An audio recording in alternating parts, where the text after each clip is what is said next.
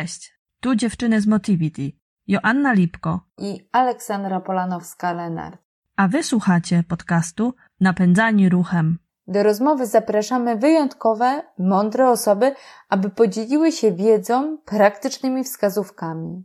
Mocno wierzymy, że zgłębiając tę mądrość, możemy w prosty sposób poprawić jakość swojego życia. Każdy odcinek naszego podcastu niesie Ci nową dawkę wiedzy i inspiracji do tego, aby jeszcze skuteczniej zadbać o siebie, swoją rodzinę oraz otoczenie. Zapraszamy Cię do odwiedzenia naszej strony www.motivity.pl oraz naszych profili na social media. Bardzo chętnie porozmawiamy też z Tobą na ten temat. Będzie nam zatem bardzo miło, jeżeli zostawisz tu jakiś komentarz. Dzisiaj spotykamy się z panem Szymonem Augustyniakiem, wyczynowym chodziarzem, ale bez medali z tego co wiemy. No tak, wyczyny to jest taka moja indywidualna, że tak powiem, dyscyplina, bo to nie jest chód. Porozmawiamy o chodzie sportowym, który jest dość skomplikowany. Zresztą poznałem pana Korzeniowskiego i rzeczywiście bardzo miły człowiek. Natomiast wyczynem jest może to, że w ogóle chodzę, bo dla wielu osób, o czym tu mówiliśmy sobie wcześniej, no to jest wyczyn, bo przejście kilku czy kilkunastu kilometrów dziennie jest niewyobrażalne w zasadzie dla wielu osób. Nawet to przysłowiowe właśnie zaparkowanie auta i żeby przejść jeden przystanek, o czym piszę w książce, przystanki przynajmniej w Warszawie, a myślę, że w większości miast to jest około 500 metrów, więc jeden przystanek przejść to jest naprawdę minimum. I no właśnie, też o tym wspominam w książce, że ludzie jak tramwaj się popsuje, bądź autobus, to złorzeczą, są wściekli, a ja uważam, że powinni to traktować jako dar, w pewnym sensie, że są zmuszeni, żeby pójść.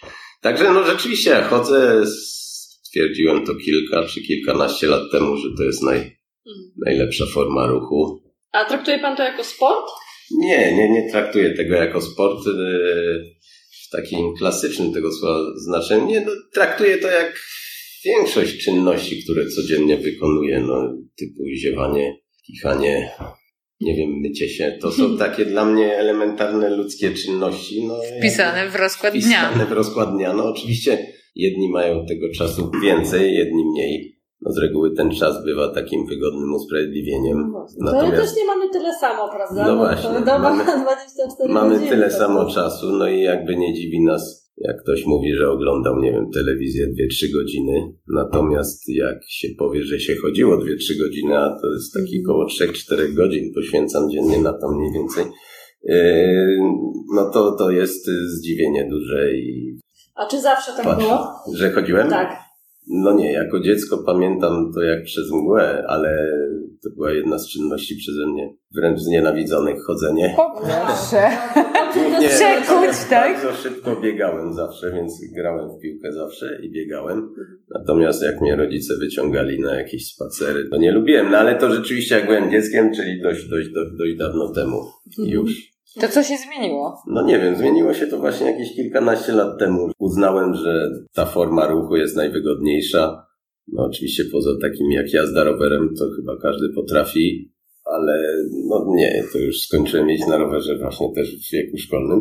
I zastanawiałem się, co można robić, żeby zrobić coś dla siebie, dla ruchu, a jest jak najmniej takie wymagające, czy sprzętu, czy właśnie jakiegoś obciążeń, kontuzji, bo chodząc, panie wiedzą najlepiej, jakie mogą być kontuzje, ale chodzenie chyba poza skręceniem kostki, czy tam, ewentualnie przeciążeniem, odciskami, tak, ale to... Odciski się zdarzają. Ale chyba najbardziej dostępny, tak? Że możemy wszędzie... jednak bieganie czy coś, to jak prędzej czy później podobno te problemy z kolanami, prawda, pojawiają się.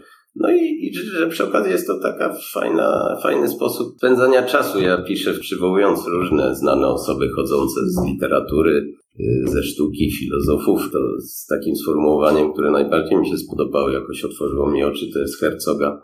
Chodzenie jest podróżowaniem na stopach i rzeczywiście coś w tym jest. Każda podróż ma jakieś swoje cechy, ale rower siłą rzeczy się pędzi. Człowiek raczej nie jedzie na rowerze, żeby się zatrzymywać, tylko raczej, żeby pokonywać przestrzeń.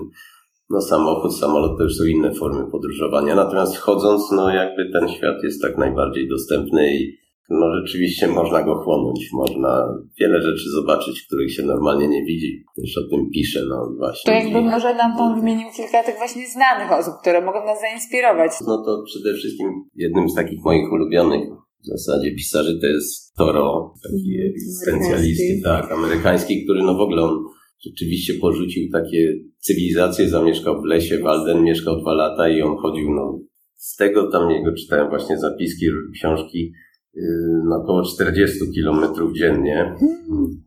Tak, no to są dystanse, które jak jestem gdzieś na wakacjach też pokonuję, nawet większe.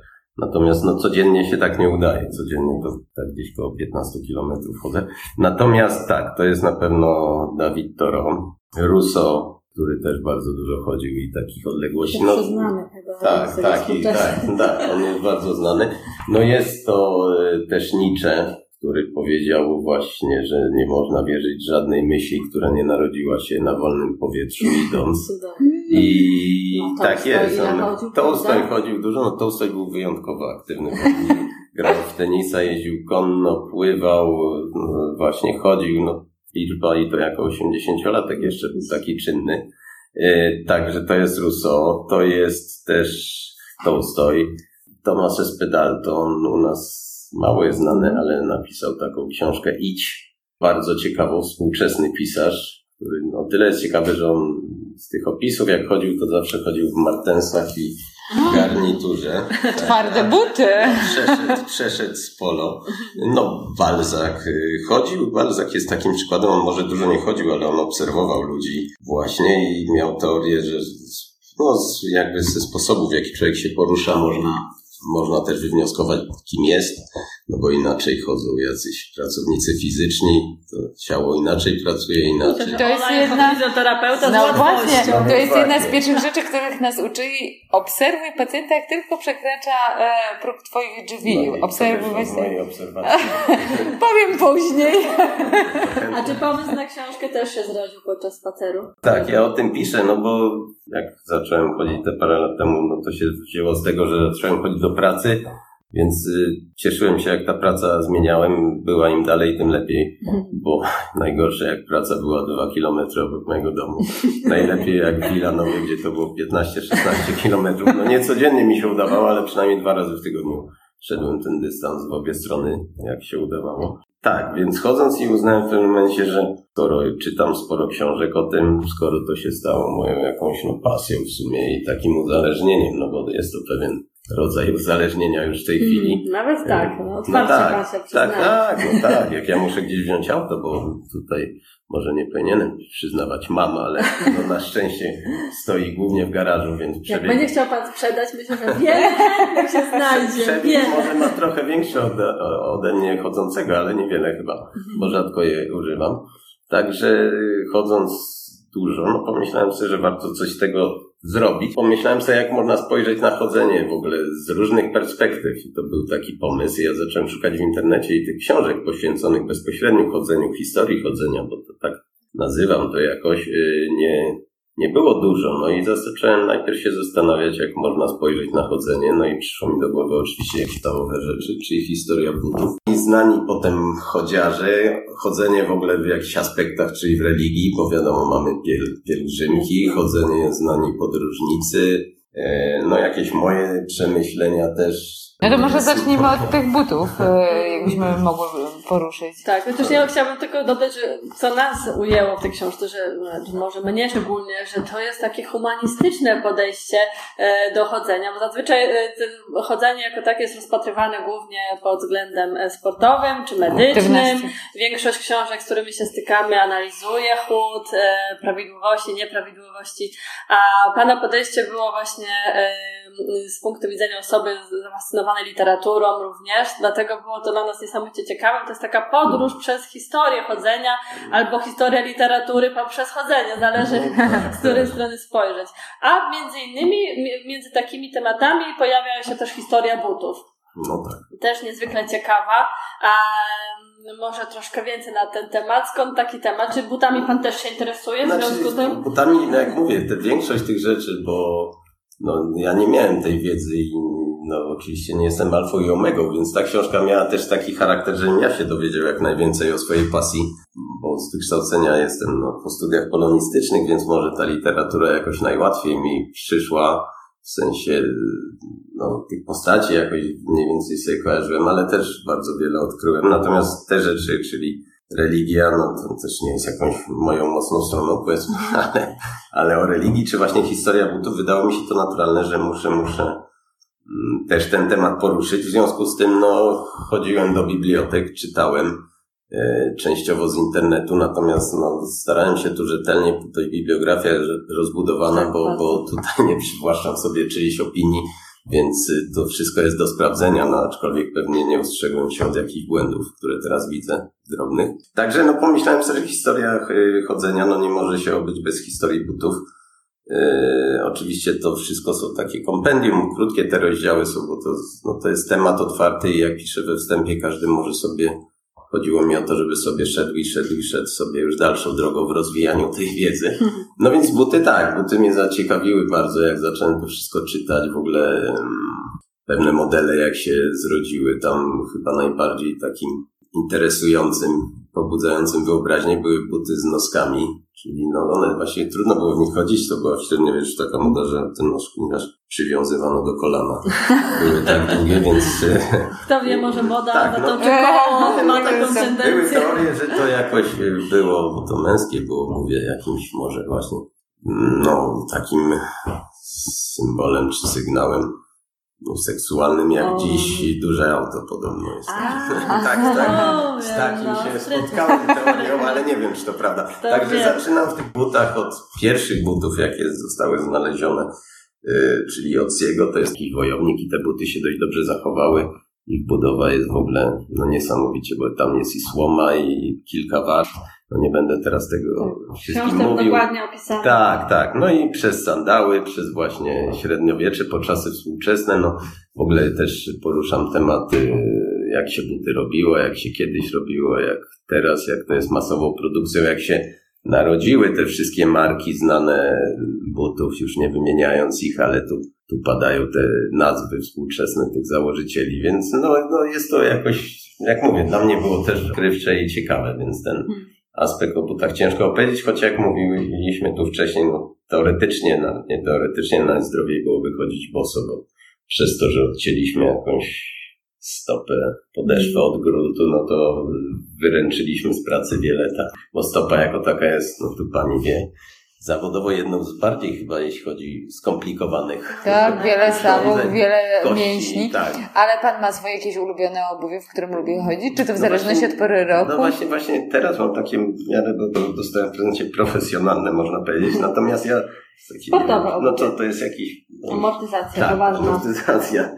Ale to dostałem, więc chodzę. Natomiast nie, właśnie to wiele osób nawet tak dzwoniło, pytało, że tam gdzieś idą na wycieczkę, jakie buty wziąć, a ja chodzę niezdrowych w pewnym sensie butach, bo o czym piszę, but taką żywotność ma około 800 kilometrów podobno, wtedy już traci te swoje wartości amortyzujące podeszwa, natomiast jako chodziarz mam parę modeli swoich ulubionych, które mają pewnie już, jeśli by to do opony porównać, są zdarte, już pewnie łyse, ale pewnie mają parę tysięcy przebiegu, ale nie mogę się jakoś... Sprawdzają się, są Tak, ale oczywiście głównie takim się kieruję, żeby nie ocierały, bo to jest najważniejsze. Natomiast nie ulegam jakimś modom, nie wydaję na to wbrew pozorom strasznie dużo pieniędzy, nawet w sumie nie wiem, kupując buty raz na rok może, przyjmując średnią życia mężczyzny w tym kraju, to pewnie jeszcze tych butów kupię może ze 20 par i wszystko, więc tak, nie mam zupełnie, mimo wydawałoby się, że to podstawowe narzędzie mojego hobby powinno być, to nie, ale ubrania są rzeczywiście ważne. A jaki był odzew książki? Które aspekty poruszone najbardziej zainteresowały czytelników? I czy to było zaskoczeniem? Było o tyle zaskoczeniem, nawet sam fakt, za co jeszcze raz dziękuję, bardzo miło, że tu panie mnie zaprosiły, że w ogóle jakiś odzew był, bo to jest moja pierwsza książka, jak sobie o tym myślałem, jak mówiłem nawet, co robisz, że piszę historię chodzenia, to pomyślałem, kogo to może zainteresować, taka dziedzina dość dziwna, bo takich osób chodzących pewnie wiele jak ja nie ma, natomiast Tak, ta książka, nie wiem jakie są nakłady, oczywiście te nakłady dzisiaj, jak Panie wiedzą, nie są duże, to jest parę tysięcy, no z tego co wiem od wydawcy się jakoś sprzedało dobrze. Miałem też jakieś właśnie rozmowy. Także odzew był pozytywny, no z tego co czytałem, co ludzie mi opowiadali. Właśnie jeśli chodzi o odzew, to zacząłem mówić, właśnie 2 kolegów mam takich. Jeden dość taki siedzący tryb życia prowadził i ostatnio go spotkałem, mówi właśnie, że kupił moją książkę i poszedł w maratonie pieszo i skończył. A drugiego, no ale to już nawet, że tak powiem, uczeń mistrza, bo ja drugi kolega, który jak się okazało, też go długo nie widziałem, powiedział nawet, że mu życie uratowałem, bo on cukrzycę ma czy coś, wagę musiał zrzucić, powiedzmy. I go spotkałem, rzeczywiście zwrócił, mówi, że codziennie chodzi do pracy z powrotem 2 godziny, także to cudowna inspiracja. Takie ciekawe dla mnie. A ile osób, no z recenzji wynika, że może kilka tak, no nie było jakichś głosów krytycznych, no też tego tak nie śledziłem, no znowu to nie było jakimś też wydarzeniem takim, ta książka dla mnie była, ale jakimś echem się obiła, więc w naszym środowisku dużym. Tak, no to bardzo miło, no bo tak. Nawet tak. To było wspaniałe zobaczyć, że ktoś pracuje nad podobnym tematem i zupełnie inaczej do niego podchodzi. A to, że udało się Panu kogoś zmotywować, nie strasząc tutaj, tak? Bo nie ma tutaj danych na temat zachorowalności na nowotwory czy cukrzycę z powodu siedzącego trybu życia, tylko właśnie inspiracje poprzez opowieści o tym. Historię. Tak, o historii właśnie literatury. A wspominał Pan też, że często podróżuje i wtedy chodzi jeszcze więcej. Czy ma Pan takie swoje ulubione miasto do chodzenia? Znaczy ogólnie taką najbardziej lubię chodzić nad morzem i takich tras zrobiłem kilka na pewno ze Świnoujścia na Hel, czyli całym wybrzeżem, a kilkanaście tak pomiędzy, dłuższe, no bo to zależy jak urlop był, więc takie pełne przejście to jest około 360 km, no to kilka razy poszedłem. Ile czasu to zajęło? No to jakieś 90 dni szedłem. Około 30-40 km dziennie. No zależy to, bo chodzenie nad morzem ma ten minus, że jedna noga zawsze jest otwarta, bo nie jest równo. Tak. Jest krzywo. Tak. Jest pod skosem. Jest na nogę, no właśnie. Więc to raz strasznego się nabawiłem bąbla chyba i to musiałem dobrze chodzić w tej z powrotem tego samego dnia. Także morze jest taką zupełnie dla mnie kojącą przestrzenią, zwłaszcza, że ja chodzę zawsze poza sezonem. Według mało chrześcijańskiej może zasady, ale żeby jak najmniej bliźnich na drodze było, więc staram się. Im mniej tych bliźnich mam, nawet taką lunetkę, wydaje mi się, że ktoś idzie, sobie patrzę, okazuje się, że to jakiś korzeń. To jest.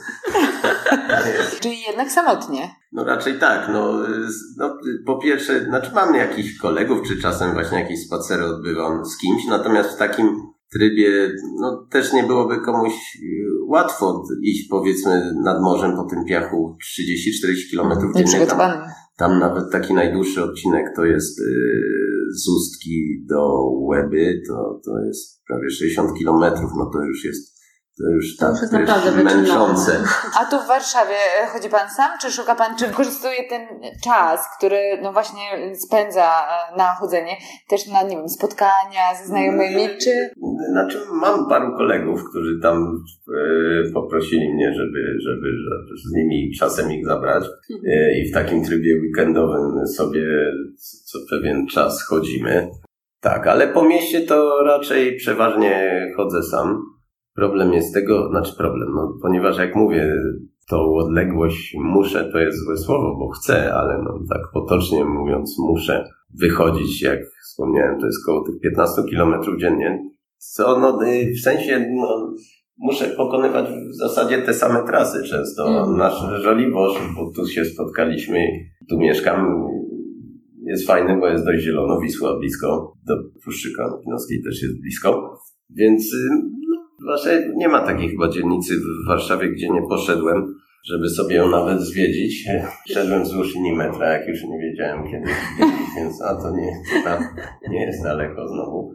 No ale rzeczywiście te przerażające czasem, teraz jakiś kolega właśnie mi powiedział, bo wiadomo, że jest ten smog i powiedział mi, nawet jakąś aplikację sobie zgrałem i staram się na to nie patrzeć, no ale rzeczywiście czasami to może to chodzenie nie jest takie zdrowe, a te maski nie są za wygodne, ale na szczęście nie jest tak źle, no ale po mieście trochę ma inne walory chodzenie, bo właśnie tutaj, zwłaszcza w Warszawie, tej zasadzie, że nie ma bliźnich na drodze, to raczej ciężko, chyba w środku nocy, ale I też ciężko. to, tak, zdarzało mi się często wracać wieczorem, późnym wieczorem, no ale jakoś szczęśliwie zawsze docieram. Natomiast no na pewno fajniej się chodzi w terenie, robię sobie takie wycieczki i po prostu uwielbiam chodzić po sklepach z mapami, jak pewnie inni w cukierni lubią sobie być. W księgarni ja mam takie sklepy i kupuję co pewien czas mapy, przewodniki. No i sobie robię taki wymyślą wyprawy przed świętami. Pojechałem sobie do Iławy, czyli nad jeziora, no i tam robiłem takie wycieczki właśnie po 40 kilometrów. No raz chciałem, to nie wiem, czy to jest pytanie, ale jak już mówię, to powiem. Chciałem się sprawdzić i szedłem non-stop 24 godziny. Przeszedłem ponad 100 kilometrów nad morzem, plażą właśnie. Ja. Szedłem, To wtedy ten bąbel. Nie, wtedy nie właśnie, ale to jeszcze akurat tak towarzyszyły mi z 2-3 osoby, ale to nie wszystkie przeszły, ale część przeszła, bo taki mój znajomy właśnie też ma taką pasję. Już dawno go nie widziałem, ale właśnie wtedy szedłem 100 kilometrów tam z Mikoszewa, no tam jak Wisła wpada do granicy z Rosją praktycznie, czyli to 50 w jedną stronę, ale to fantastyczne przeżycie, bo rzeczywiście się idzie. Zachodzi słońce jak wstaje, no ale zmęczony byłem koszmarnie i to w zasadzie raz zrobiłem, żeby się przekonać, czy dam radę, dałem, ale to...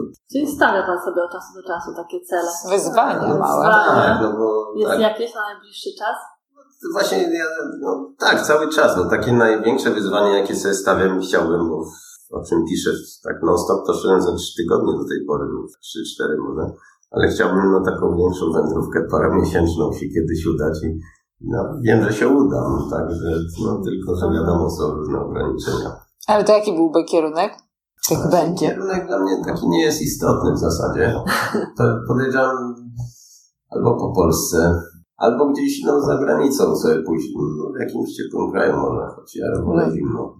To też było moje pytanie, czy lato, czy zima? Jakie zima? Lepiej się chodzi. Znoszę lata upałów. Źle znoszę i nie znoszę upałów, tak. Więc taki przedwiośnie powiedzmy jest fajne. Tak, deszcz mi nie przeszkadza, wiatru nie lubię bardzo. A góry? Właśnie góry jakoś powoli odkrywam, ale słabo znam góry. Polska takie właśnie roztocze, jest krainy moje ulubione, natomiast właśnie najmniej góry, bo zawsze myślałem, a to trochę się to zmieniło. Tak było, że chodzić lubię, ale pod górę się męczę. Więc porównam, może stąd. A w tej chwili jakoś tak zakosztowałem, byłem trochę w górach z bratem, też pochodziliśmy. Więc tak, chyba w przyszłości jakoś góry. No tyle to jest świętokrzyskie, ale to pagórki w zasadzie nie obrażają się.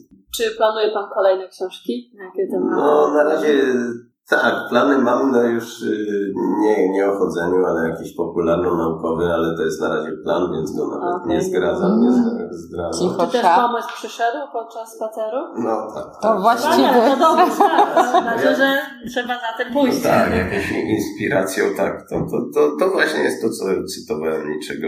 Dużo się tych myśli na powietrzu rodzi, aczkolwiek jak mnie pytają też osoby, o czym myślę, to jest prawda, powiem dość prozaiczne myślenie. Nie myślę, jakichś głębokich nie dochodzę. To jest taki stan flow. Tylko myślę sobie, o której dojdę, czy but mnie uwiera, jaka pogoda. Często się myśli o niczym, a pewnie się o czymś myśli, bo tych inspiracji, jak mówię, bodźców jest tyle, że nawet zasłyszane strzępki rozmów, coś, to wszystko jest jakoś inspirujące. Tak. Czyli nie lubi pan słuchawek? Zawsze to jest... Nie, rzadko bardzo noszę słuchawki. Jak gdzieś długo już idę, to sobie radia posłucham, ale muzyki w ogóle nie słucham. Nie lubię muzyki. Tak. A rozmawiać z kimś podczas chodzenia? Czy to przeszkadza bardziej? Tutaj też cytuję... To ciekawy był też rzecz, którą wyczytałem. Cytuję jednego ze słynniejszych chodziarzy, czyli Kanta, który jak wiadomo Tak, zegarek może było. No tak, ale to też właśnie trochę jakby nie znalazłem potwierdzenia tego, że zawsze o stałych porach, ale on był dość dziwaczny. No tak uczą, prawda? Mnie też tak uczyli. Ale ja tu już po obiedzie, a ten obiad był bardzo różny. Ale on wychodził, rzeczywiście codziennie chodził. Zresztą ma pomnik tam swój. Ale on właśnie miał takie nawyki i on nie rozmawiał chodząc, bo uważał, że nie chorował, że był go stosunkowo. Że właśnie jak się otwiera usta, to wszelkie zarazki wchodzą, można się ten w związku z tym uważa. Przewentylować. Nie ma, więc ja też raczej jeśli to sobie ze sobą rozmawiam. Wspaniale. A czy miewa Pan problemy z motywacją do chodzenia? Czy potrzebuje Pan... Nie, raczej nie. I nigdy tego nie było? No wiadomo, czasem nie jest tak, ta średnia powiedzmy jest tak 15 kilometrów dziennie, ale to czasami jest 30, a wyjdzie 2 dni, że nie uda się ruszyć, więc średnia jest. Ale staram się, żeby nie było takiego dnia, teraz to jest fajne, bo są różne te urządzenia, które mierzą. Z tego. No też właśnie takich miłych znajomych, że dostałem też taki zegarek, który mierzy na urodziny niedawno. Albo ty na inną okazję, ale prezenty tematyczne, więc... To może są podziękowania za uratowanie życia i motywowanie do działania. Teraz to jest fajne. Znaczy wiem, że wiele osób to motywuje, bo to jakieś plany sobie można założyć, ale nie, to mierzy. Ja tak właśnie na przestrzeni tych lat to jednak poszło do przodu, bo najpierw miałem jakiś krokomierz taki prosty, trzeba było mieć mapę, krokomierz, aparat, wszystko na tych wycieczkach, a teraz to się zamknęło w komórce. Także nie, z motywacją nie mam problemów, strasznie cierpię raczej jak wiem, że muszę auto wziąć. Choć lubię bardzo jeździć, to też tutaj nie będę Ale nie pomyślcie. Nie. Tak właśnie auto to najchętniej tak używam, że po prostu jadę gdzieś na wycieczkę. I sobie żeby dalej chodzić. Żeby gdzieś tam... Dojechać do startu. No właśnie, tak, bardziej tak. No super. No my bardzo byśmy chciały właśnie zmotywować naszych odbiorców, czy to czytając nasz blog, czy słuchających, żeby więcej chodzić. I nie wiem, czy ma Pan jakąś myśl, albo jakieś przesłanie? Czymś, co możemy zainspirować? Ja myślę, że jak każdy, bo te odległości się wydają takie duże, nawet z tym przystankiem, każdy myśli, że to jest, jakby każdy spróbował przejść się i zobaczył, jakie to jest jednak przyjemne poobserwować sobie świat, jak wygląda. Nie taki świat pędzący właśnie za szyby samochodu, autobusu, tramwaju, tylko taki świat, który rzeczywiście nas atakuje zewsząd, bo o czym piszę, dostrzegamy niesamowite rzeczy, proste, nie wiem, domy pewne, jak wyglądają witryny, dachy, jakieś buty nawet na ulicy, ludzie jak się zachowują, jak rozmawiają, to takie są refleksje i szkoda, że to tak umyka ludziom, a przy okazji jest to jakoś zdrowe, i przyjemne. To też rodzaj uważności, prawda? Tak. Ja myślę, że każdy, kto przejdzie te, 5 kilometrów dziennie, czy tam nie ma zresztą dystans znaczenia, bo przecież trzeba zrobić 5000, 10, to nie wiadomo, czy 10, czy 12, to tak, można... Tylko liczby. Było 10, teraz już słyszę, że 5, bo 10 bo nie jest w stanie nikt, więc się stresował, że nie robi 10, to do 8. Ile wpływało, zmniejszymy. Ale tak naprawdę to nie ma znaczenia, byle to przecież nawet te zalecenia są takie, żeby, tygodniowo jakiś poświęcić aktywności chyba z godzinę, czy tam półtorej, nie wiem, to jakieś są małe liczby, ale żeby spróbować, bo o ile rozumiem, bieganie, rower, poza tym dla mnie trochę odpada, bo człowiek jest ograniczony tym strojem, też ci rowerzyści, biegacze, ja chodząc jestem normalnie, mogę wejść do sklepu, nie wiem. Już tak, jedzie ktoś, to jedzie, biega, a chodzenie tak naprawdę niczym jakby nie koliduje z naszym codziennym życiem, a przy okazji mamy praktyczny aspekt też zadecydował. Praktyczny, a poza tym, właśnie, to też o tym mówię, że ciężko przekonywać, bo to jest tak, taką miałem refleksję, jak rybę namawiać do pływania, ptaka do lotu. Człowieka namawiać do chodzenia, bo to jest, wiadomo, jak mówię, życie się zmieniło, nabrało tempa w końcu. Nieprzypadkowo się rozleniwiliśmy, bo z czegoś to wynika i to się działo powoli i dzieje się coraz bardziej.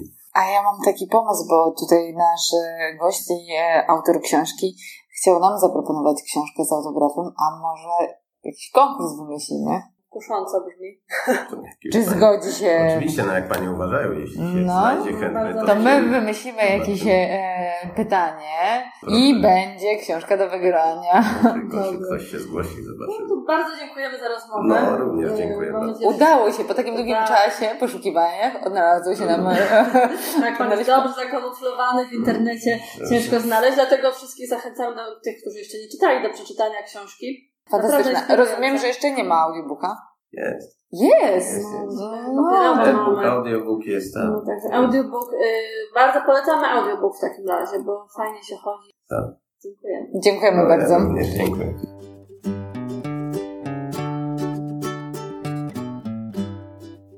Jak kania dżdżu, tak twoje ciało potrzebuje ruchu. Chcesz się dowiedzieć, w jaki sposób dodać odżywczego ruchu do swojej diety ruchowej? Chcesz poznać sposoby radzenia sobie z wyzwaniami siedzącego trybu życia. Nauczyć się nowych technik i ćwiczeń, które pomogą Ci odkrywać nowe możliwości Twojego ciała? Wejdź na stronę www.motivity.pl I sprawdź, co możemy Ci już dziś zaoferować. Motivity – napędzeni ruchem.